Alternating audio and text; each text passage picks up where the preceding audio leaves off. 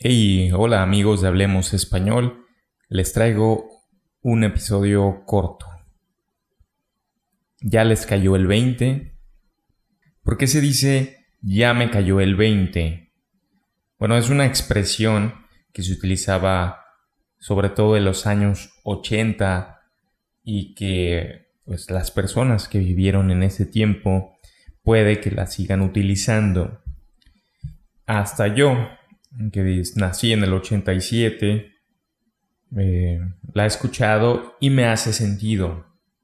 Durante muchos años y hasta inicios de los 80, cuando no había celulares, los teléfonos públicos eran parte del paisaje de las principales ciudades de México y algo muy utilizado por sus habitantes. Hasta inicio de los 80, estos teléfonos funcionaban con monedas de 20 centavos y el procedimiento para utilizarlos era descolgar el auricular, verificar que diera línea y posteriormente depositar el 20, como se solía llamar a las monedas de 20 centavos. Sin embargo, la moneda no caía a la alcancía hasta que la llamada fuera contestada. En ese momento emitía un sonido característico que indicaba que el intento de llamada había sido exitoso. Ese instante solía relacionarse con el hecho de que una persona había caído en cuenta de algo que desconocía o no entendía, por lo que se acuñó la frase "ya me cayó el 20", es decir, ya entendí o ahora comprendo.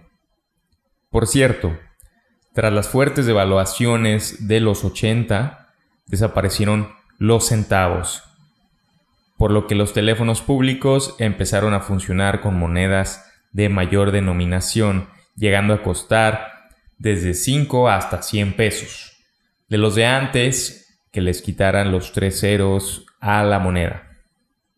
En 1985, tras el terremoto del 19 de septiembre, los teléfonos públicos de la Ciudad de México prestaron servicio gratuito durante un par de años, hasta que se introdujeron, a finales de esa década, los teléfonos digitales, de botones en vez de disco, que hacia los 90 solo funcionarían con tarjetas de prepago, que actualmente no sé si vendan todavía tarjetas de prepago.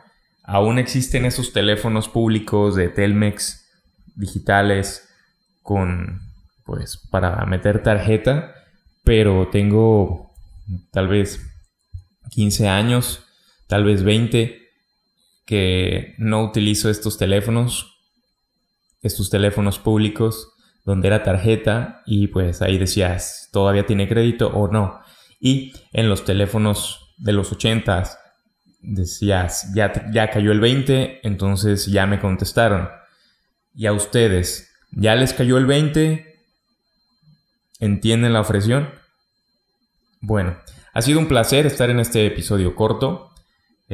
Hasta la próxima, amigos de Hablemos Español Podcast.